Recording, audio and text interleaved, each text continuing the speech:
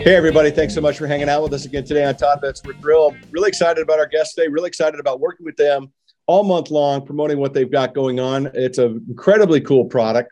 I'm excited to talk about it today, and I'm very happy to have my guests here. Please give it up for Dr. Gary Beal, CEO of Navico and the co-inventor of Nature Wrap. Gary, welcome.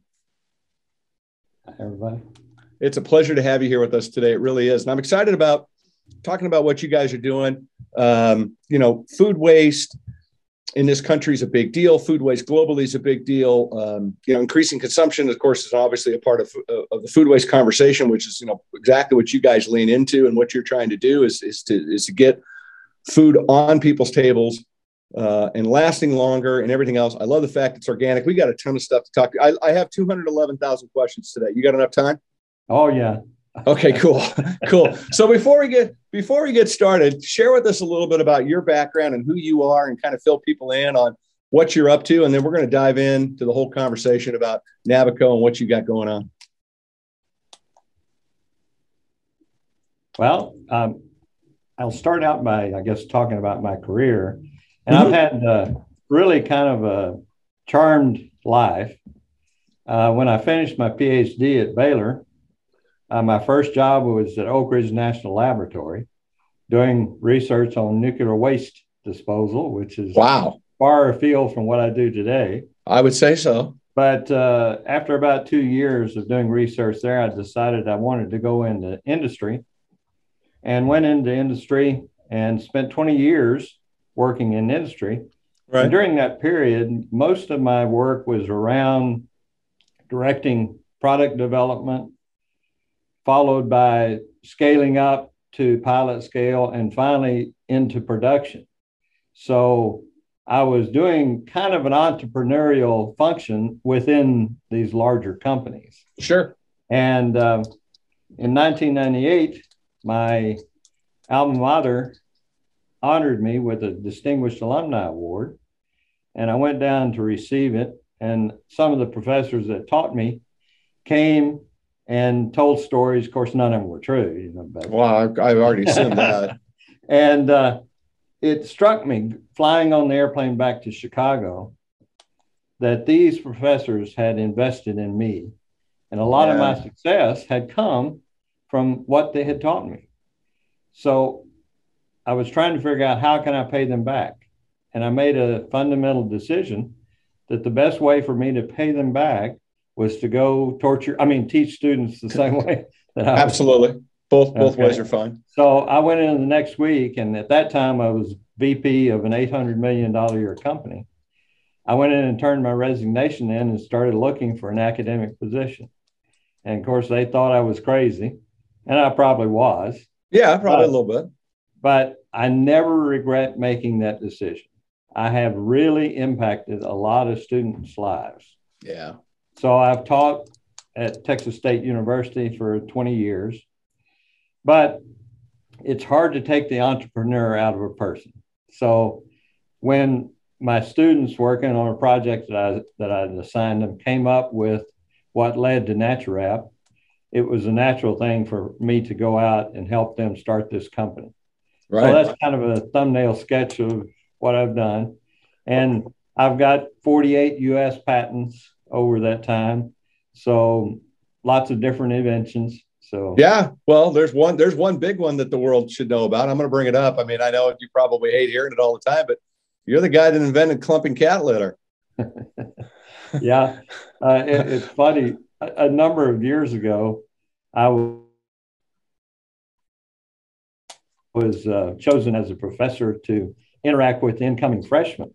And I have a big convocation. You've got these 5,000 or 6,000 students out here that are entering the university. And they introduced me as the cat litter professor. That's a tad aggressive. That's a tad aggressive. And they all had a laugh about it. But for about 2 or 3 years after that, I'd be walking across campus and they say, "Oh, you're the cat litter guy." Yeah, that's a little. I'd have to admit. I mean, it's a good little bit of a novelty to put out for this conversation. But I think being called the cat litter guy is probably got to get old fast. Yeah, I would think so. I think that's probably gets old quick. At least they didn't call you kitty, or they didn't, meow at you or something, make it worse. Yeah. That's for sure. I love it. Well, I want to talk, obviously, we want to talk about what you're up to because I think it's a really cool thing. And I think that where you're heading and how you got there and what you guys are trying to do is certainly worthy of people's time and attention. But before we get into it, I think it's important that we talk a little bit in the beginning about food waste, in this country a little bit, and food waste on a global scale. It's a big, big problem. I mean, from the greenhouse gas perspective to everything else. So could you want to elaborate a little bit about that in your mind and how that motivated you forward? Well, when you look at the problem, and I don't think most people understand how big a problem it is. Yeah. If you look in the United States, it's something like $160 billion problem. That's how much is lost each year with the food that goes bad. And in the United States, between 35 and 40% of all the produce that's grown is thrown away because it's gone bad. Yeah. Well, that's a big problem. It's a huge problem. When you've got food insecurity here, even in the United States, and worldwide, the problem's even bigger. They estimate that the problem is at least $1 trillion problem. Yeah, north of a trillion now. I think it's like 1.3 is the number. And you look at that kind of problem, and with the solution we have, we can have a huge impact. On not only the bottom line of companies that are involved in the produce business, but we can have a chance to really change food insecurity in the world. Absolutely. And in the process, the greenhouse gas emissions are just enormous. 11%. If it were a country, it would be the third largest producer of greenhouse gases behind China and the US. Yeah. Yeah. And it's a crazy, and food waste is the number one thing in landfills today. Right. Yeah. It's unbelievable. So I saw a stat, and I share this with you. And I've been saying this a lot on several different broadcasts and bring it up, and I got a baseball here. I caught a foul ball at a ball game and keep it on my desk here. And there was a stat that came out on a report that said the food waste in the United States is equivalent of every single American throwing away 650 apples about the size of a baseball. So that puts it into perspective about what we're talking about. I mean, go to the grocery store and think about what 650 apples look like. That's incredible. Yeah. That's incredible. So let's get into what you're doing to solve it, because I think it's worthy. So let's frame up a little bit, if you wouldn't mind. Tell us a little bit about Navico and how did it start, and how you woke up one day going, let's do this now. Yeah. So it was interesting. The original project that I put my students to work on was to actually improve the plastic packaging that we use in lots of different packages. Right. And one of our targets was, and I'm sure everybody's familiar with these aluminized bags that potato chips come in, right? Pop-Tarts come in, and it's got an aluminum coating on the plastic, so you can't see the product. Plus, disposing of that plastic is a problem. You can't recycle it. So I wanted to see if we could coat the plastic that's clear with something that would improve the barrier to the extent that it would compete with aluminized Mylar. Right. Well, we were successful at that, and ours is a clear plastic. But about that time, I read an article in the Chemical Engineering News about the single-use plastic problem and how big a problem it is worldwide. Yeah. And a problem for our oceans, a problem for our landfills. And so I'm sitting there thinking, well, let's see. The components of NatureWrap, and it wasn't NatureWrap at that time, but our coating, both of them are on the FDA GRAS list, generally recognized as safe for human consumption. Right. So why don't we just eliminate the plastic altogether and put it directly on the fruit? Right. And my advisors kind of laughed at me. Well, that's the worst thing you can do for me, because it'll just make me more determined to do it. Absolutely. So I sent my student off to the grocery store to buy a bunch of fruit and coat it with our coating and see how it performed.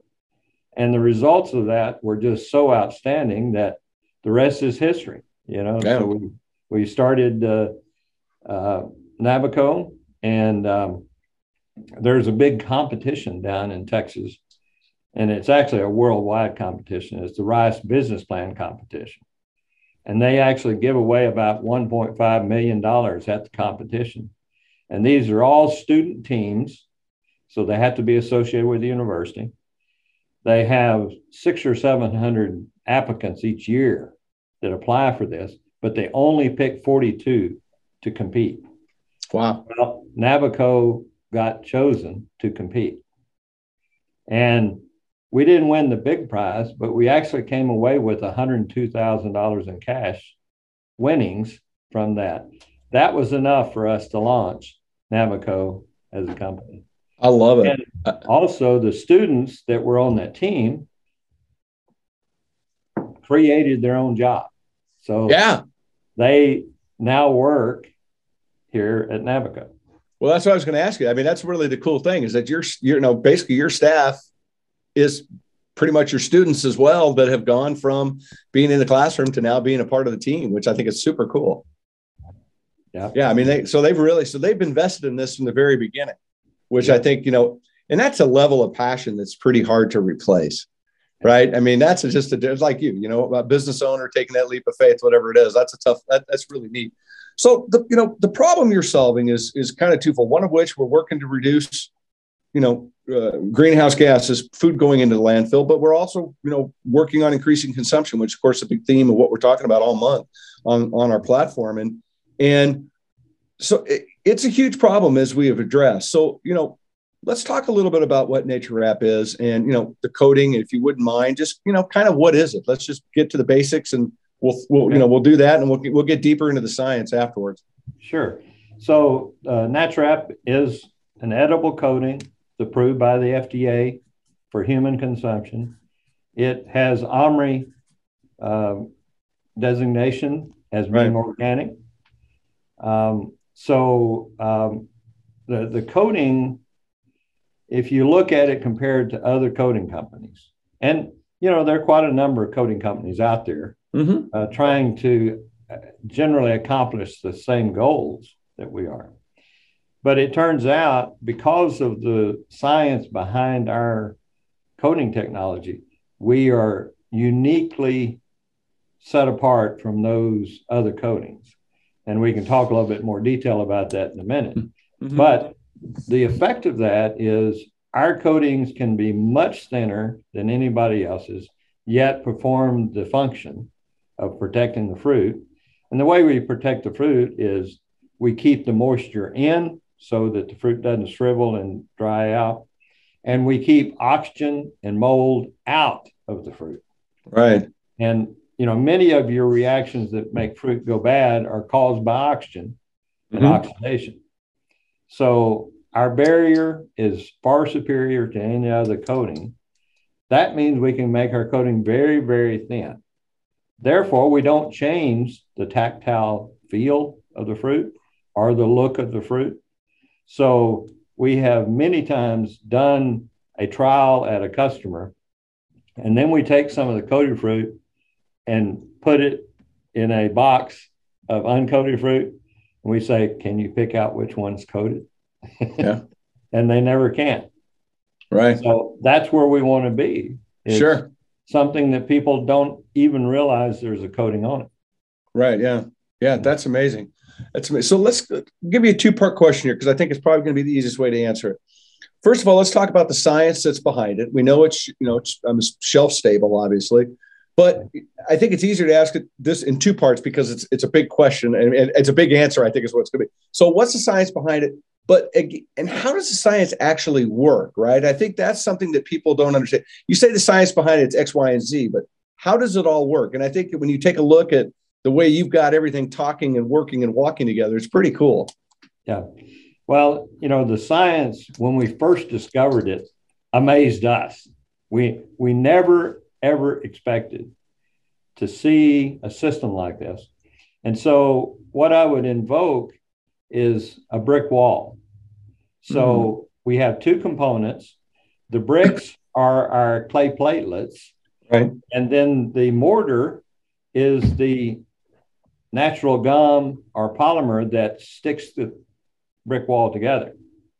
And so the science is we have found a set of clay particles and polymers that will literally self-assemble into this brick wall. Well, once the brick wall is assembled, the oxygen has to go around the bricks, through the mortar, around the next brick, through the mortar, you know. And so you end up creating this very tortuous path that gases must go through. Where the other coatings, the coating makes the rind a little bit thicker, but the gas can go straight through. So that's the reason we can make much thinner coating, because this brick wall is about 50 times more efficient at keeping the gases in or out. Wow. And, you know, it's a patent pending process. And that really sets us apart from anybody else. Well, for sure. I mean, that's pretty cool. So, I mean, obviously it's working. So, I mean, you know, what are you seeing, you know, when you think about how does it reduce, you know, food loss, food waste? I mean, you've got some studies and stuff out there. I mean, you're seeing some pretty amazing results. Right. You know, so one of the first ones we worked on was in Ghana on plantains. Yeah. And, you know, in Ghana, they want the plantains to be green when they consume them. They like the starchy phase of the plantains. Mm-hmm. Once they turn yellow, they lose about half their value. And then once they turn black, they have to throw them away. Right. Well, in Ghana, they don't have a good supply chain as far as the cold chain. So the typical farmer has only about 3 days to harvest, get his product to market and sell it. We were able to extend that to 9 days. Wow. And those farmers were typically seeing about a 50% loss of their crop. So wow. This is a huge impact on a third world country like Ghana. Well, and I was exactly, and it just was popped into my mind with the thought. It's like, you know, we think about food waste, obviously, but, you know, it's a big problem on a global basis. And this is an example of probably 98% of the, you know, the people listening that probably didn't think about that, what the impact is of food waste in third world nation. And it's interesting. One of your first customers was coming out of Ghana, which is kind of cool. Yeah. And I mean, it's important that you guys, and I think it's part of your mission and mantra, correct me if I'm wrong, but getting involved in third world countries along this line, that's a big deal for you guys. Right? I mean, obviously you want to be in the States and, you know, I get all that, but your vision is much bigger than that. It's not just limited to let's get a fruit guy here or, you know, whatever it is in the United States. Right. It's a global scale. Yeah, absolutely. And we are already doing quite a number of tests throughout the world, in particular, South America, Central America, Africa, Israel. We've got one in India, you know, so we're already becoming a global company. Yeah. And I think it's fantastic. And what's the feedback?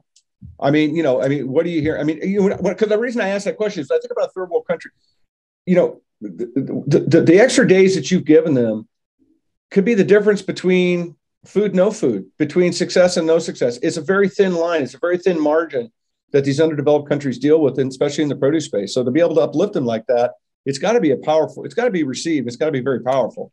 Yeah, we've had tremendous reception, and you know, we've taken a slightly different approach than some of the other companies in this space. We are trying to partner with the packers and growers, and then we educate the retailers on what's coming into them. But we don't go to the retailers and have them tell the packers and growers they have to do this.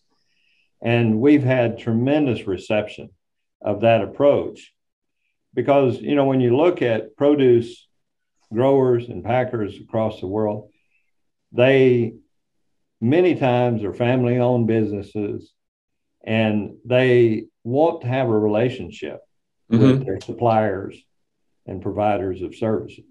And so I think we've hit the right nerve in the produce business and the way we're approaching it. And worldwide, everybody we contact, it's not like, well, that might be nice. No, we want to do a trial. And that's significant because that's a commitment of resources on their part to do a trial. Yeah. Well, if they're making that commitment, it's a serious problem that they know they need help on. Yeah, no, yeah, I love it. Something you said, I'm going to go back to a little bit. I know you're OMRI approved, and so that gets my attention right away, especially get it in, working with organic product. But, what's the reception when, you start to talk about clay and nanoparticles and polymers? You kind of get into some of these big words that people don't necessarily know what they mean in a lot of ways. They just know it's a big word and it might scare them off a little bit. Are you getting any kind of people freaking out or commenting or anything along those lines? We've had, an occasional person raise that issue. Like, well, clay, right. What do you mean? Like bricks are made out of, and I say, well, let me explain it to you this way. You have been consuming this clay all your life. And in fact, humans been consuming this particular clay for millennia because it's ubiquitous in soil. So anytime you eat salad or anything out of the field, it has traces of this clay on it. And so, most people, after you say that, they, oh, okay, well, what's this polymer thing? And unfortunately, being a chemist, that's a common term to me. Yeah. But a lot of people don't understand what a polymer is. Well, your skin is a polymer, your hair is a polymer. And a lot of the polymers we use are gum extracts from trees or plants. Right. So when you change it from, all right, this is a polymer and it's called gum arabic, for instance. Right. Oh, okay. Well, that's different. So it does take an explanation of what those terms really mean. But when you break it down into the fact that they've been consuming these components for decades, they just didn't know it. Right. Yeah, it's interesting. They were consuming them separately. They weren't in this coating. But right. Yeah, that's amazing. Had, especially when we go through that, we've had almost nobody say, no, this is tough. No, I mean, well, look, the reason I asked the question was that because I'm sure you've been asked the question before, and it's, to me, it was like, okay, well, how do people feel about this? But you're absolutely, but again, what is the wax that's going on other things, right? What are the other things? So, I mean, it's all part, and you actually replace wax in instances. Yeah. Which is very interesting. Yeah. And ours is much less intrusive compared to the wax. Right. Because most people have picked up an apple and you can tell there's a wax on it. Right. Well, ours doesn't have that tactile feel to it. Right. Yeah. Well, so with that being said, since we're talking about the wax, getting into that whole premise with that, whatever, but how hard is this for growers to use? Right. Because that's always the big thing. Any kind of new idea, the first thing the grower says is like, how is it going to work? What's it going to cost? What's it going to be? It's always a challenge for them because it's not always easy for them to pass that along. Yeah. They don't necessarily always have a receptive audience to doing things that drive a positive cost into food. Right. And we have gone way out to make sure that we fit into their existing supply chain. Mm-hmm. And so our solution can be applied pre-harvest. It can be applied in packing houses. So I would use some examples. Grapes, for instance. Right. We can go out with a spray rig that they already have in the vineyard. We can spray the grapes the day before harvest. It'll dry overnight. The next day they harvest just like they would normally. Right. Fuel pack. Okay. Now there are other fruits that they like to take to a packing house where they can call out bad fruit. Sure. And size it to certain sizes and then put it in the proper box or bag, that sort of thing. Well, most of those operations have spray bars where they're applying maybe fungicide or wax or that sort of thing and an oven to dry it. Mm-hmm. So we can fit right in where they normally would add those additives. In fact, we've applied ours with the fungicide mixed with it. We've applied it in a wax bar, just replacing the wax. So it's very easy to implement our technology. And we will give technical support, but we don't have to operate. Right. Well, that's the packers and the growers to be independent, and we'll support them in any way they want, but we make it as easy as possible to adopt. I love it. What are you hearing back from the growers? I mean, because that's where the rubber meets the road, right? Is it improving profits? Are they seeing measurable results right out the chute? Well, the one that was very interesting to us was we had a melon producer that they do a lot of export, and they were wanting to expand their export markets by increasing their time that they could deliver. Mm-hmm. Well, with this supply chain problems that everybody's experiencing, the transit times are getting longer and longer. And so now they feel like that this really helps them maintain their current business, where they might have lost some export business because the transit times have gotten too long. So it's an impact that we hadn't anticipated. Right. Yeah. I love it. What about, so go full circle with the question, I guess, the thing about from the retail perspective, what are you getting back from feedback from the retailers? Are you hearing anything yet? Or yeah, with retail, I guess the way I like to present it is most retail outlets are operating on a 2 to 3% margin. So pretty thin margins. Well, when you look at the average shrink at a retail outlet, it's about 12.6%. Mm-hmm. Wow. It's a lot. If we can cut out half, let's say 6%. Sure. If they're operating on a 2 to 3% margin, all of a sudden they've increased their margin by 200%. Yeah. So the retailers actually benefit probably the most from this technology. Yeah. But the consumer also is seeing the ready to eat window become larger. And so I like to talk about avocados. And sure. I know people have gone to the store, they picked up an avocado, they put it in the refrigerator, and a day later or 2 days later, they go and they cut it open and it's brown. It's not really very good. And maybe they can salvage some. Well, we can open that window up instead of 2 days to 5 to 6 days. Right. Well, that's huge. Because a lot of the waste is thrown away at home because your timing was off and the stuff goes bad before you use it. Well, yeah. And case in point with an avocado, if an avocado is all the way black, the tendency is it's past, right? I mean, it's still good, but an avocado really is towards the green, a little bit of the green side over the all black to keep that flavor and that profile, and as well as texture, not being so soft and mushy, et cetera. That's really, really interesting. You talked a little bit about some of the trials and the studies, and any kind of new technology comes out like this. One of the first things that you hear from people, well, where are the trials? What are the universities saying? And you coming from a university background, I guarantee that you probably already had that mindset going, well, we know, you know what to do here. This is your first rodeo per se. So talk a little bit about the trials and the studies, and if there's any results or anything you've got going on you want to elaborate on a little bit, because I think that's really good for people to hear, your commitment to due diligence. Right. So we've done a lot of studies in the laboratory. Sure. And, those are all fine and good. And we've actually published some of those results. But the rubber hits the road when you get out into the field. Yep. And so we have invested a lot of time and effort into doing trials in the field.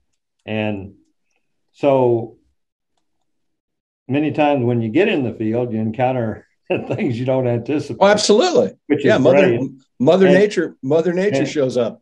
Yeah. And one of the things that we do as part of our structure in the company is all of our R&D people that are working on the lab work, we require them to go out in the field to the trials and see firsthand what it takes to process the fruit, the conditions and that sort of thing.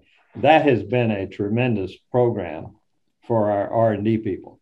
And it really makes them relevant and understanding what's going on out there. But some of the things that we've been a little surprised about is, let's take grapes, for instance. and cherries is another example. The fruit's very important, but the stems are also very important. Yeah. So when you go to the store and you want to buy a bunch of grapes, if the stems are all brown and shriveled, you're less likely to be happy about buying it than if you got a nice green, supple stem. Yeah. And it turns out that our product helps on preservation of the stem too. Right. So that was one that we really didn't anticipate when we went out into the field. We also, on pears, we really didn't understand on pears how sensitive they are to scuffing and bruising and that sort of thing. Sure. And so we had a bit of an education to go through to adjust to that, because apples are completely different fruit, as far as its viability and toughness. Right. Sure. So, those are some of the things that out in the field, it's been a great education, because I wasn't really in produce until we made this discovery. But it's been a lot of fun getting out in the field and learning all these things. Well, no doubt. But to see your work in action too, and to see the results. I mean, you can go on the website, which is navicoinc.com, and check out, the results, the tests, what you're doing, the science, and get that deep dive. And I always say, go look at the science, because there's pictures there, right? Yeah. That helps me along all the time. Pictures are fantastic. And, I would take pears, for instance. One of the things that surprised us is many times before they ship the pear, they will take it into an ethylene chamber, right, to ripen it. But when they do that, they have trouble slowing the ripening down. So they may only have 3 to 4 days to get that pear to the retailer and get it sold before it gets too soft. Right. Well, we were able to extend that from 2 to 3 days to about 5 days. Well, people say, well, it was only 2 more days, but that's a big deal. It is a big deal. If they only have 3 days today, now they have 5 days. Right. Then they're going to have less waste. Well, and to be fair too, it's not so much about where it ends, off the retail shelf, but you go shopping on a Thursday and you buy pears. Maybe nobody's even touched a pear till Saturday, right? Or you buy 4 or 5 pears and you have one on Thursday, and all of a sudden there's one left over the following Tuesday. There's nothing more discouraging than buying 4 of something, and then the last one, is you throw away, and it's like, well, that was a waste. You're frustrated at that. It's food waste. It's a whole 9 yards. So it is a big deal. It's a big deal to the consumer. There's no two ways about it. Yeah. So what's next for you guys? I mean, you're kicking clods. You're out there. You're kicking indoors. You're making a wave. You're out, shaking it up a little bit with this new technology that's incredibly impressive. So what's next for you guys, and what's going on for the rest of 2022? Well, one of them that's come on our radar recently is mushrooms, and we're getting great data in the lab. So one of our next steps is to work with one of the big mushroom growers and see what we can do there. And I guess a little bit further down the road, we are working on a paper packaging that can give you all of the great barrier of plastic, but with paper that's recyclable. Well, that's going to be a big hit. And so, that's something coming down the pipe that we're working on right now. That's going to be a big one. I mean, that's going to be something that's going to flip a lot of things on their ears. That's a big problem. You're solving. Well, you guys are, you're solving big problems. I mean, there's no two ways about it. That's an interesting one. That one I want to hear about. I want that one's got to come back on. We got to do another show about that when it's ready to roll, because that is going to be something. One of the cool things about this platform is, not only the people that I know and meet and go after to try to come on, but the people that come to me to come on, and I get to just look at brands and get excited about what they are. And you're one of those brands. You're one of those brands. It's like, this is super, super cool. And we were introduced, by a mutual friend, and we're able to kind of connect a little bit. And I got involved and kind of thinking about what you guys are doing. I was like, whoa, wait a minute, man, I got a great idea. Come on my show, because people need to hear this, because it's super powerful. I think it's incredibly commendable to be leaning into this space. Food waste, increasing consumption, the whole 9 yards. I think it's one of the most important things that we can do right now, to better understand food insecurity, to better understand helping growers really financially do better, helping retailers financially do better. I get caught up sometimes with folks that get into the words efficiency, keep driving efficiencies, and that becomes a really, overused term. That just means get cheaper somehow. And that's not necessarily driving a positive cost into food or making positive things happen. This is what, to me is a real true positive cost of food. This is really something that is worthy of investment of time and energy all the way through the supply chain, from the grower side, the processor side, whatever it is, as well as the retail side, because ultimately combining those efforts makes for a better consumer. So it's really cool. I mean, I'm glad we're hanging out and got a chance to talk about it, but I'm glad that people are going to be able to hear this and, check your guys, what you guys are up to and where you're heading. Well, we appreciate it. Oh, absolutely a pleasure. I mean, thank you for hanging out with me today. Thank you for sharing. Again, everybody, nabacoinc.com. Go to the website. Tell them I sent you. I have no idea what that's going to do for you, but it sounded cool. But go check it out. It's a worthy spend of time and energy. And my friends out in the shipper side of business, give me a call. I'll talk to you about this. Give Gary a call, find out what's going on. He answers the phone. It's pretty cool. And get involved, because we're going to make a difference out there. And this is how we do it. So I appreciate you being here today and hanging out with me. Well, I appreciate you giving me time to talk to everybody about this. And one of the important things is we're having one hell of a lot of fun doing this. And you and me both, brother. That's the best kind of job you can have. You and me both, brother. If you know what, you wake up every day with a smile, you go to bed with a smile too, right? Yep. I love it. I love it. Well, thank you for being here. I do appreciate you. And we're going to keep people posted. There's a lot of information going to be coming up all month long about what you guys are doing. We're going to bang the drum as hard as we can, because we really believe that these are the positive things we need to be doing for our country, for our food supply, for our planet, for the environment. Pick any one of them. It's all relevant. It all makes a difference. These truly are a positive cost of food. So thanks everybody for being here. Thanks for hanging out with us. Dr. Gary, I appreciate you. Like I said, go get online, check them out, give them a call, make it happen. All right, everybody, we'll see you soon. Don't forget to check us out on social media where all the cool kids are. That's where we hang out. And we'll see you on Toddversation, Todd Bits, wherever we are. We do appreciate you. Remember, go inspire somebody. It's really important. It's a great way to add something positive to your day. Take care, and we'll see everybody soon. Bye-bye.